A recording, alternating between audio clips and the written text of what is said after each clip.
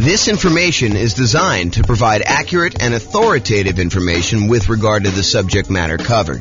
It is offered with the understanding that the presenters are not engaged in rendering legal, accounting, or other professional services. If legal advice or other expert advice is required, the services of a competent professional should be sought. Welcome to the San Antonio Real Estate Investing and Real Estate Financial Planning Podcast. Learn all about investing in real estate in San Antonio, Texas, with a combination of real estate financial planning and modeling with numbers specific to San Antonio, plus syndicated, more generalized recordings of live and pre-recorded real estate investing classes, not all of them specific to San Antonio. Be sure to stay tuned after the podcast for a message from our sponsors. Well, good morning and welcome, everyone.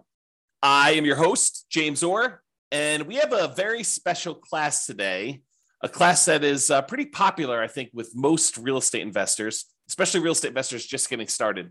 And that is all of the low down payment financing options that are available for real estate investors. So that's what we're going to be going over today. Let's get started. So low down financing options. I think a lot of folks come in, a lot of real estate investing folks come in thinking, I need to have 20% or 25% down in order to be able to buy these rental properties. And that's not quite true. While it is true, you probably will need more of a down payment if you're going to buy non-owner occupant investment properties that you're not going to move into.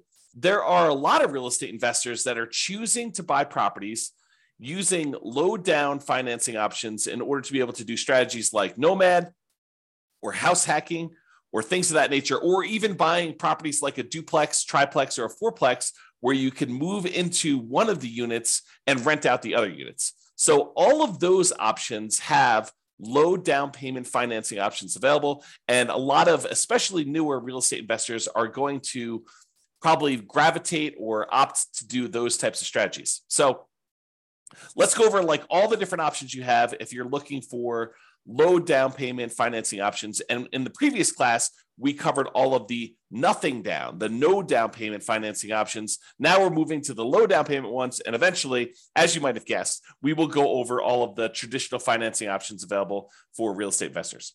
Okay, so let's go over the big list, kind of like big picture groups of all these different loans. And then we'll drill down into a couple of very specific loan programs. And I'll go into some detail on those.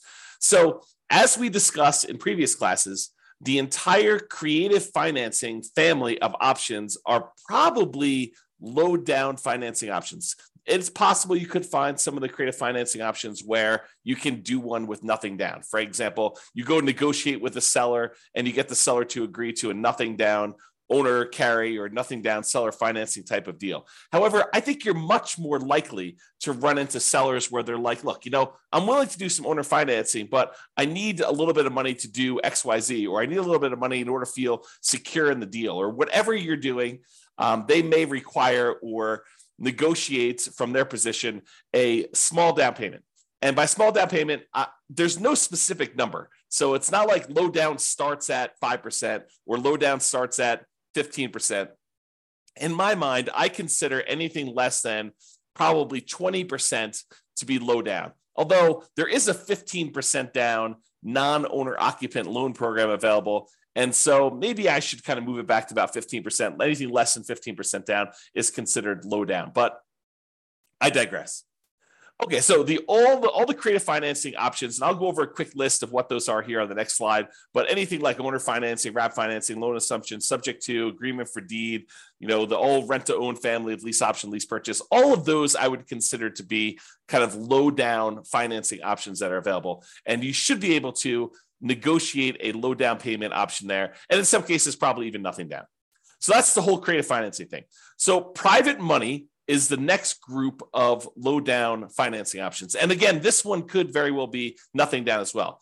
Private money, in my mind, is slightly different than hard money. Hard money are loans that people in the business of making commercial real estate loans are doing. So someone who is in the business of loaning private individuals or LLCs money in order to be able to go buy properties. Most of the time it's for buying fixed out properties, although there are some hard money lenders that will do like acquisition financing, especially if you're doing some type of like BRRRR strategy or something like that, although that's sort of fixed up as well.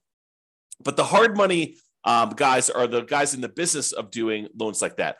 Private money are people that are not typically in the business of making real estate loans, but you happen to know somebody, you have a personal relationship with them, and you ask them to make a loan for you. The most common example I like to use is you're at Thanksgiving dinner and you talking to grandma about what you've been up to, and you tell grandma that you're investing in real estate right now and that you're borrowing this money from a hard money lender, and they're charging you whatever it is, 12, 13, 14, 15, 16, 17, 18, 19, 20% and a couple points in order to do the loan. And grandma's like, I've got $1 million in CDs and I'm only getting 2%. Why don't I loan you the money to do your real estate deals? And you could pay me, 3, 4, 5, 6, 7%, whatever it is that you negotiate with grandma. And grandma wins because she's getting a higher interest rate than she's getting on her CDs. You win because you're no longer paying hard money loans and you're also helping to support grandma. So the thought is you go to a private individual, someone that you have a relationship with, and you ask them if they're interested in making usually secured loans on real estate. It doesn't have to be secured. You can do whatever you want. You can structure this in a number of different ways, but that's typically how private money works. So when you're doing that, when you're talking to grandma or your uncle or your best friend or a business associate from work, or that has got some money in CDs or whatever that they're considering as an alternative investment, then you can go to them and talk to them about what the options are for your particular deal. And I think in a lot of cases, you will be able to negotiate either a low down payment or in some cases, nothing down on those.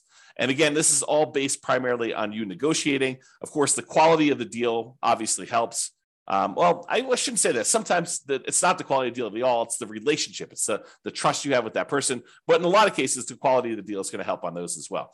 So basically, it's based on your ability to negotiate as to whether or not the private money deal will be nothing down or low down payment, or maybe they want 50% down. And then in those cases, maybe you decide to use them or maybe you decide not to use them. Okay, and so we talked about private money. Hard money is the other option. Again, these are people that are in the business. It's very likely you'll be able to negotiate a low down payment option from a hard money lender. A lot of times they want you to have a little bit of skin in the game, although there are definitely some that are willing to do stuff with nothing down if the deal is strong enough in most cases. So if the deal is really, really good, a lot of times you can negotiate nothing down in the deal.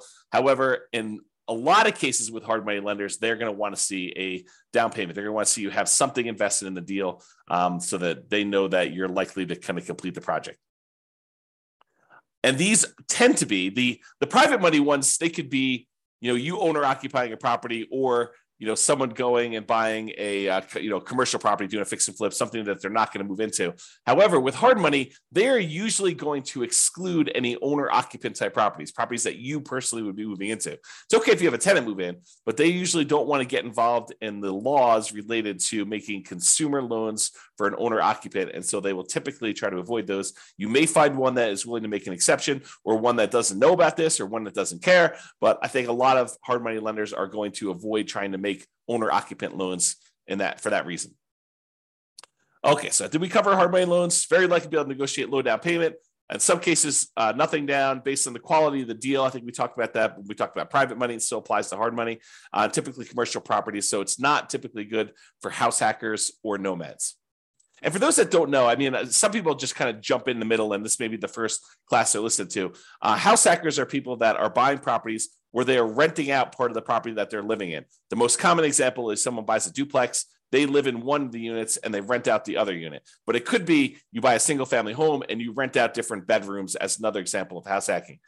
Nomading is different. Nomading is when you buy a property as an owner occupant. You get owner occupant financing, usually with nothing down, 3.5% down, 5% down, 3% down, something like that, where you move into the property. It is a requirement of the lender that you move into the property. If you don't move into the property, it's considered loan fraud, and it's a big deal. Don't do loan fraud. So you put 5% down as an example. You move into the property. You live there for a year. The year is a requirement of the lender. When you go and get the loan, they're going to have you sign a piece of paper that says you're agreeing to occupy the property for at least a year. So by signing that document, if you don't stay there a year, that's loan fraud. It's called occupancy fraud. So don't do that. So you live there for a year, but once the year is up, you can take the property and you can then convert it to a rental property, move out, put tenants in the property and continue the process of buying your next property, probably with 3%, 5%, 3.5% down. Acquire the next property, live there for a year, and then convert that one to the rental. So the nomad strategy is systematically buying a property as an owner occupant, living in the property for at least a year. Sometimes it's longer if you need to save up more for a down payment. Then when you're done living in the property, you convert the previous one to a rental, you buy another owner occupant property, you move in, and you repeat the cycle until you have as many rental properties as you desire. So that is the nomad strategy. And you can nomad and house hack at the same time. Imagine for a minute, you owner occupy into a fourplex, you rent out 3 of the units, and then after the year is up, you move out of the fourplex and you go buy a single family home and you repeat the process. Or maybe you buy a single family home, you get roommates while you're living there for the first year. And then once the first year is up, you move out, maybe you bring your roommates with you, maybe you replace yourself with another roommate where you were living or whatever you decide to do. But that is the idea behind nomading and house hacking at the same time. Okay, so a lot of the no and low down financing options, the traditional ones, the kind of more conventional, go to a mortgage broker type of loans you're going to get, are good for house hackers. Those guys that are renting out bedrooms or buying duplexes, triplexes, or fourplexes and renting out part of the property that they're living in, or they're for nomads who are buying a property as an owner occupant, moving in, living there for a year, and then converting it to some type of rental. So the two primary low down financing options for house hackers and nomads, real estate investors that are using that strategy, are FHA financing. And FHA financing is a 3.5% down loan program that we typically use to buy single family homes, but you could also use them to buy duplexes, triplexes, or fourplexes. You cannot use them to buy 5 units or more.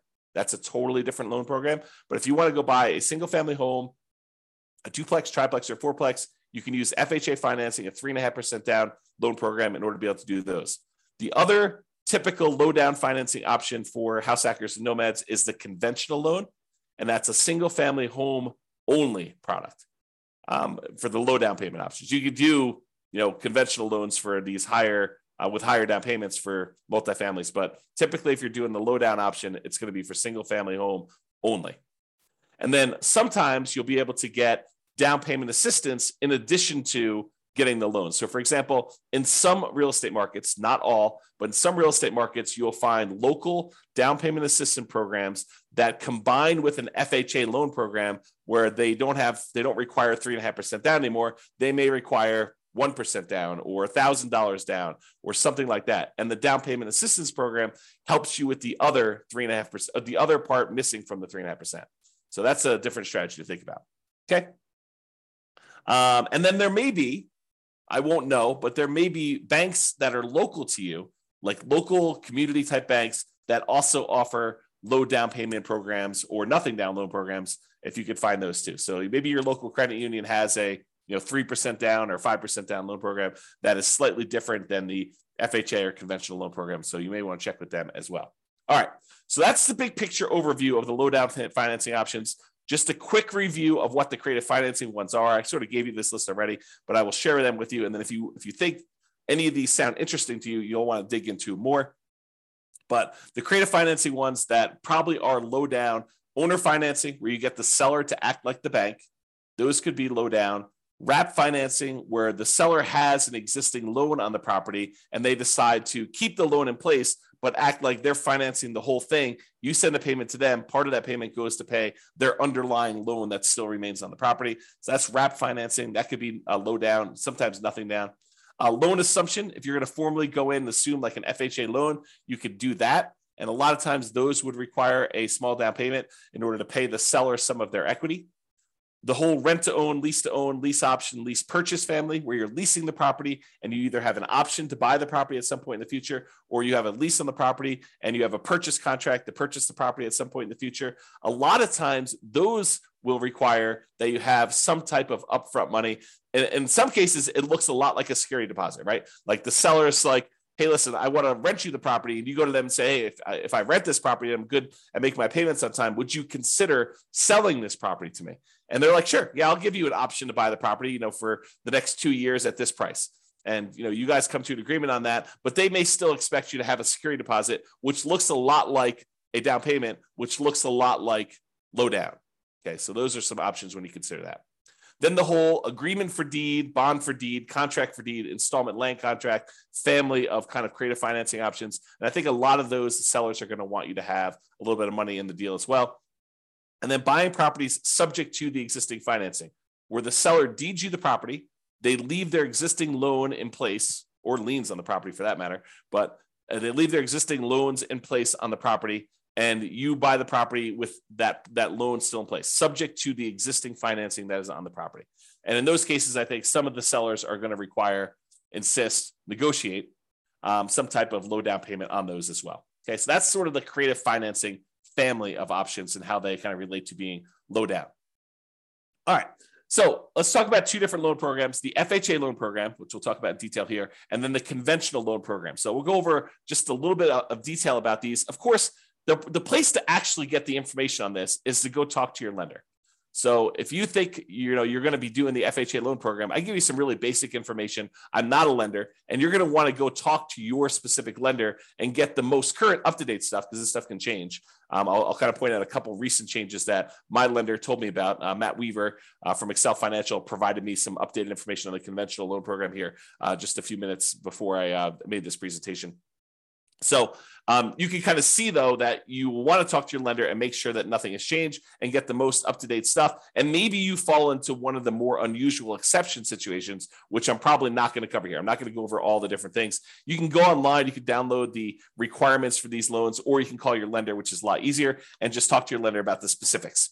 All right, so the FHA loan, Federal Housing Administration loan, FHA, it is what I would refer to as nomad approved. I like these loans for nomads to own properties, especially if you're a nomad buying a duplex, triplex, or fourplex. Of course, you can do house hacking with this as well. So it's usually 3.5% down. You can put more down. The terms of the loan will probably improve if you put more down. The PMI may change. When the PMI falls off, may change. So the 3.5% down is the minimum you can do. And a lot of folks are going to choose to do the minimum in this particular case. So 3.5% down for an FHA loan. It is usually a fixed rate loan with private mortgage insurance, what FHA loans call mortgage insurance premium, MIP. So PMI is private mortgage insurance. It's insurance that you pay to protect the lender in case you default. So the lender really says, look, I'd prefer it if you put 20% down. But you say, look, I don't want to put 20% down. They're like, okay, well, I would be still willing to make you the loan if you put less than 20% down, but I need to feel protected. Usually I feel protected when you put 20% down. That way, if you decide not to make payments and you default and I have to foreclose, then I'm likely to get all my money back. But if you only want to put 3.5% down, then if you default and you don't make your payments anymore, I might be forced to foreclose on you, excuse me, and I might actually have to take a loss on the property. I'm going to put myself on mute for a second and cough to clear my throat. 1 second. Okay, I'm back. And I'll take a sip of water as well. So the lender says, usually I'd like you to have 20% down. In this case, you don't want to put 20% down. You only want to put 3.5% down. So I'm willing to still make you the loan. But what I want you to do, I want you to pay this third party, this insurance company that will insure me in case you default and I have to foreclose and I don't get all my money back. And so you're paying for an insurance policy because you chose not to put 20% down to protect the lender who would have preferred you to put 20% down. But since you didn't, they're willing to make you the loan as long as you have insurance that protects them in case you default and they have to foreclose. That's what PMI is. And so in this case, the mortgage insurance premium that comes with FHA loans, it's a little bit different than the typical mortgage insurance, the private mortgage insurance that you get with conventional financing. What's different is when you put 3.5% down, the mortgage insurance premium never goes away. With conventional financing, a lot of times when you get below 80% loan to value, that mortgage insurance payment that you're making each month would go away. So once you get to a certain point where the lender now feels protected and they no longer need the insurance, you no longer need that, make that payment. With FHA, that doesn't happen. With FHA, the mortgage insurance premium remains there for the life of the loan. So in order to get rid of it, you'd either need to sell the property or change the financing you have on the property, either pay off the loan completely or refinance out into a different loan product completely. Okay. So Usually with FHA, 3.5% down, they're going to require some type of PMI on the loan, and it can't be canceled. You must refi the loan to get rid of it or sell the property or pay it off in order to get rid of PMI. Usually it's 640 plus credit scores. However, there are some exceptions for FHA that you can go down to 580 in some cases. So this tends to be the loan product that if a client's got some credit challenges, the lender is probably going to suggest, because it tends to be the loan product you can get where the interest rate doesn't get impacted by low credit scores. Although maybe that's changed, you go check with your lender, but that's my understanding. If you happen to have had a bankruptcy, it's a 2-year waiting period since your bankruptcy filing in order for you to get an FHA loan. If you've had a foreclosure, it's typically a 3-year waiting period for you to be able to get an FHA loan. So if you've had a bankruptcy and or foreclosure, realize that you're going to be waiting either 2 or 3 years, depending on which one was and kind of the later of those dates, if you kind of think about it that way. If you're like, hey, James, does this start when I file my bankruptcy, or my bankruptcy is kind of discharged, or when it goes to court or anything like that? I don't know the answer. Go talk to your lender and find out exactly when that happens. Okay. And the other thing, don't go look this up online. Go talk to an actual lender who's making these loans, because you may go and see like a forum discussion where someone tells you a number and that's not right. It may have been right for their particular situation because they may have had something exceptional going on. But you want to talk to the lender about you, your specific situation, and just call a lender that you're going to be working with to get the loan, and they'll tell you what the real deal is for you and your specific situation. Okay. So we talked about bankruptcy, foreclosure, we talked about credit scores. For FHA loans, you must owner occupy the property. You must move into the property. You must live there. So if you're getting a single family home, you got to move into the property. If you're getting a duplex, triplex, or fourplex, you need to move into one of the units. So you could buy a duplex and move into one side and rent out the other. You can move into a triplex, move into one side and rent out the other 2 units. You can do a fourplex, do the same thing. Okay. They do have maximum loan amounts by county. So realize you may be limited in the most you can go to with FHA financing with these maximum loan amounts. You can typically only have one FHA loan at a time. There are exceptions to this. For example, I think if you inherit a property and your parents or whatever it was, whoever is passing the property on to you, they had an FHA loan, you can have 2 in place at the same time in that particular case. You could also, my understanding is, if you move to a different city and the distance is more than, I don't know, whatever it is, I'm going to make it up, but go check with the lender, 100 miles. If you move 100 miles away, you can get another FHA loan in a new city. But again, check with your lender. There may be more exceptions, but most of the time you can only get one FHA loan, which is frustrating for some people who come into this for the first time. They're like, I'm going to go buy 10 fourplexes and I'm going to get FHA financing on each of them. Maybe not. That's going to be tricky to do. It's going to be really hard to do. Is it possible?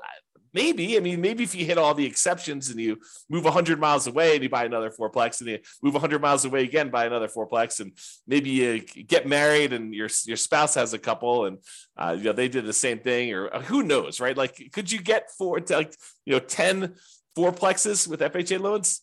Maybe, but I would not plan on it. Usually we plan on doing one because that's usually the limit.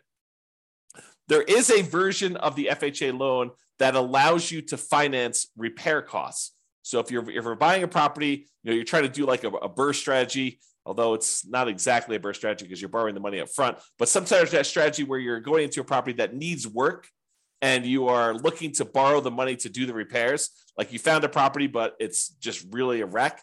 And you still want to do 3.5% down. There is a FHA 203K program, which allows you to include repair costs in the FHA loan. Now, for those of you that are handy thinking, I'm just going to do this and I'll pocket the difference because I'll do all the work. Nope, they've already thought of that. So it does require that you have third-party contractors do the work. You're not allowed to do the work yourself. And the FHA escrows the money and they release it to the contractor as the work is done. So if you're going to do that 203K loan program, go talk to a lender, get all the details, and find out exactly how that all plays out. But realize it's going to be hard for you to do the work yourself. And again, I think I mentioned this on the other slide, but there is some down payment assistance often coupled with FHA. It may not be available in your local marketplace, but if your local marketplace has down payment assistance programs, You may be able to use this in conjunction with your FHA loan, so that part of the 3.5% is covered by some type of down payment assistance program, whether that's a loan or a grant or something like that. You have to go find out what the details of your specific program are, but a lot of times they're combined with the FHA loan program.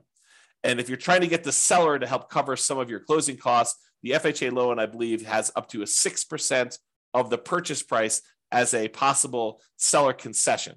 So if you're able to negotiate to get the seller to contribute some money to help cover your closing costs, which means you're buying the property at a discount, essentially, unless you're raising the price by that much. If you're getting the seller to agree to contribute some money towards your closing costs, you could do up to 6% of the purchase price in order to get that on an FHA loan. There's a limitation to max out at 6. Usually we're not anywhere near that, just so you know. All right, so that's the FHA loan. Now let's talk about conventional financing. This one is also Nomad approved. I really like this one for doing Nomads. In fact, this is probably the most common Nomad loan program. If you're going to be doing that strategy where you buy a property, move in, live there for a year, then you convert it to a rental, the conventional financing loan program, 5% down especially, is your most common version of that. So this is conventional loan, Fannie Mae, Freddie Mac, you may have heard it described as those. They're typically fixed interest rates, and they're typically 30-year amortization. So they are, and FHA is 30 years as well, but they tend to be fixed interest rate and 30-year amortizations. We tend not to do 15-year loans because the monthly payment goes up quite a bit for a 15-year loan. Although, if you're in a situation where 15-year makes sense, you're welcome to do that. And they do offer those, but realize most of the time we're doing 30-year loans on those. For conventional financing, typically it's 740 plus credit score for the best interest rates. You may be able to do some lower. There's probably some mitigating factors, and they may do hit on some other things based on that. But usually 740 credit scores get you the best interest rates. For owner occupants, which is what we're talking about doing here, it could be as low as 3% down, but most commonly we're doing 5% down. And in both those cases, there's going to be some type of private mortgage insurance because you're putting less than 20% down. Okay, that private mortgage insurance is typically whenever you put less than 20% down on a property.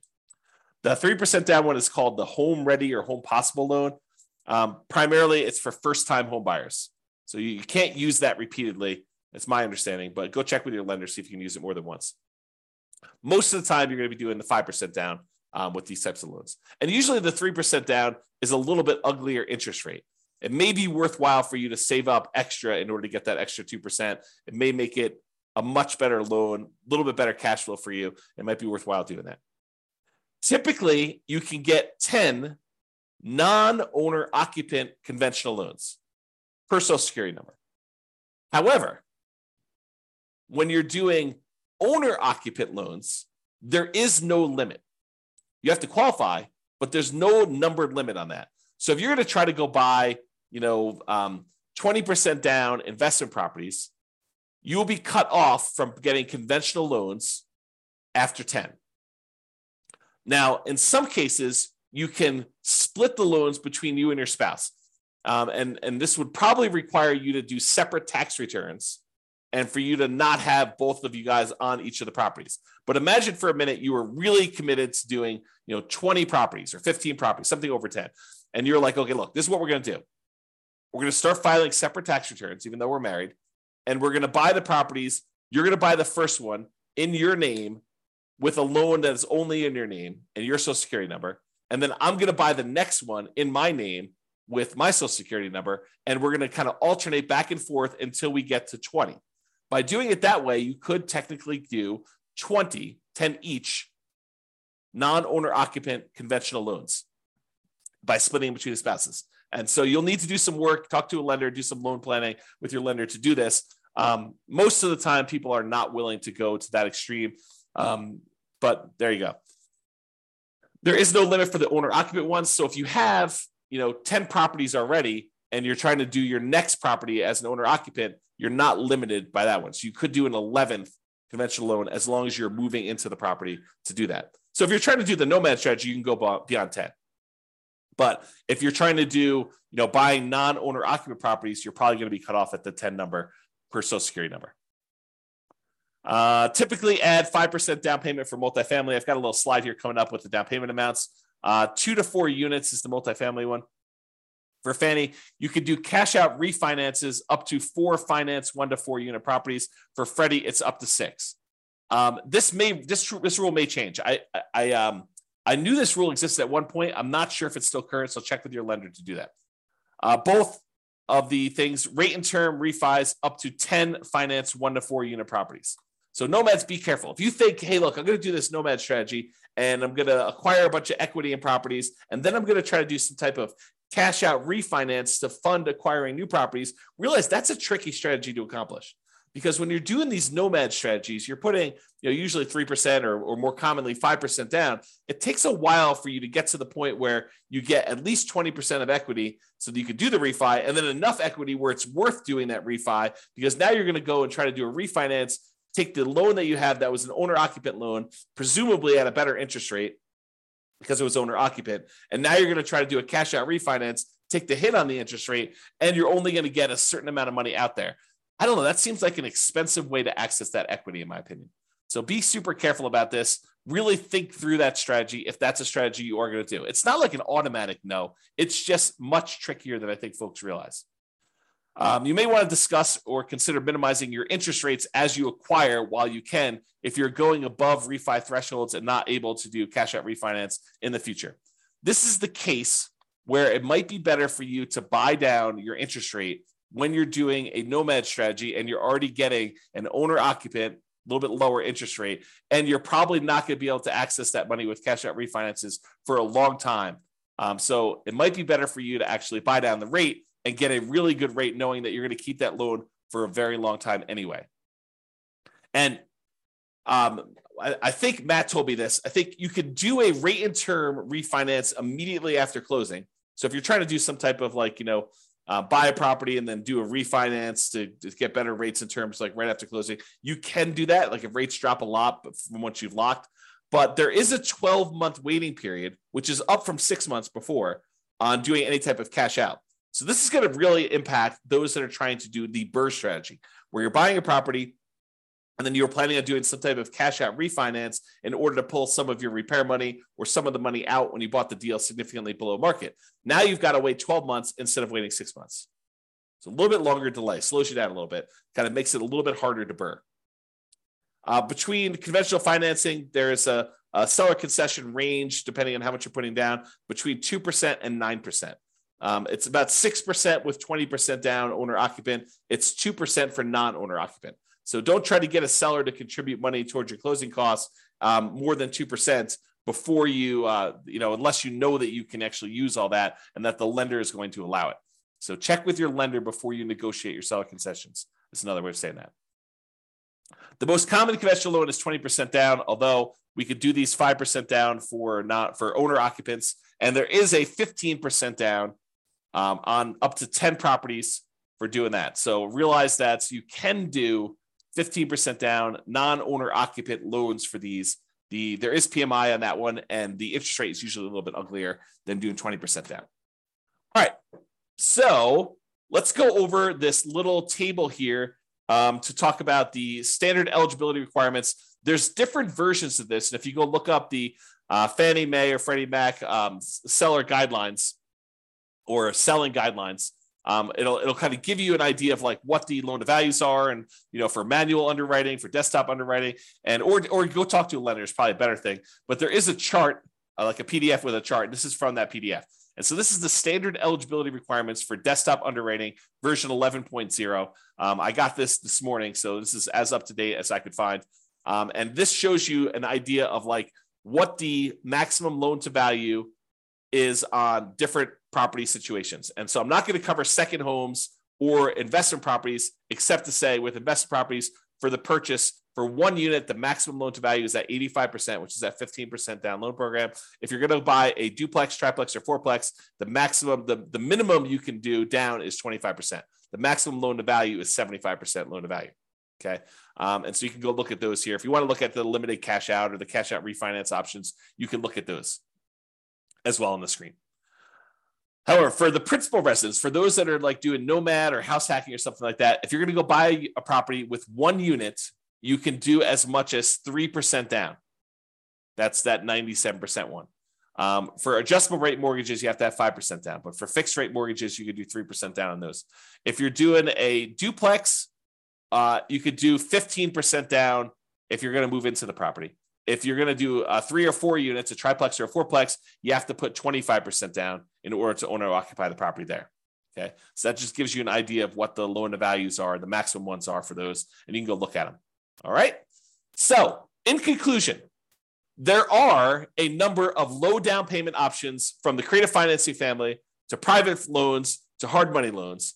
And there are other options, more traditional, conventional options for owner occupants financing as well. Okay. If you're doing non-owner occupant financing, if you're not planning on moving into the property, really your options are going to be limited to some of the creative financing options, private financing, and the hard money loans. Okay, for doing low down. For all but the hard money loans, there are probably also good options for house hackers and nomads. You're probably not going to be able to do a hard money loan as a house hacker or as a nomad. There probably are some exceptions to this, but that's a good general rule. Now, there may also be local low down payment options as well from local banks, but the two mainstream low down payment programs for traditional financing are FHA and conventional financing. FHA is 3.5% down. There's a conventional financing 3% down loan, and there's a 5% down one, which is the much more common one that we typically are using. And these tend to be really good for house hackers and nomads. All right, that's all I got for you. I hope you enjoyed the presentation. Thank you, everybody. I will talk to you soon. Have a great day. With home prices up, mortgage interest rates up, and rents up, but not quite enough to counteract the higher prices and interest rates, cash flow on rental properties in San Antonio is harder than ever. Book a call with the Real Estate Financial Planner to apply our proprietary 88 strategies to improve cash flow on your rentals. See the show notes for a link to schedule your call and improve your cash flow today.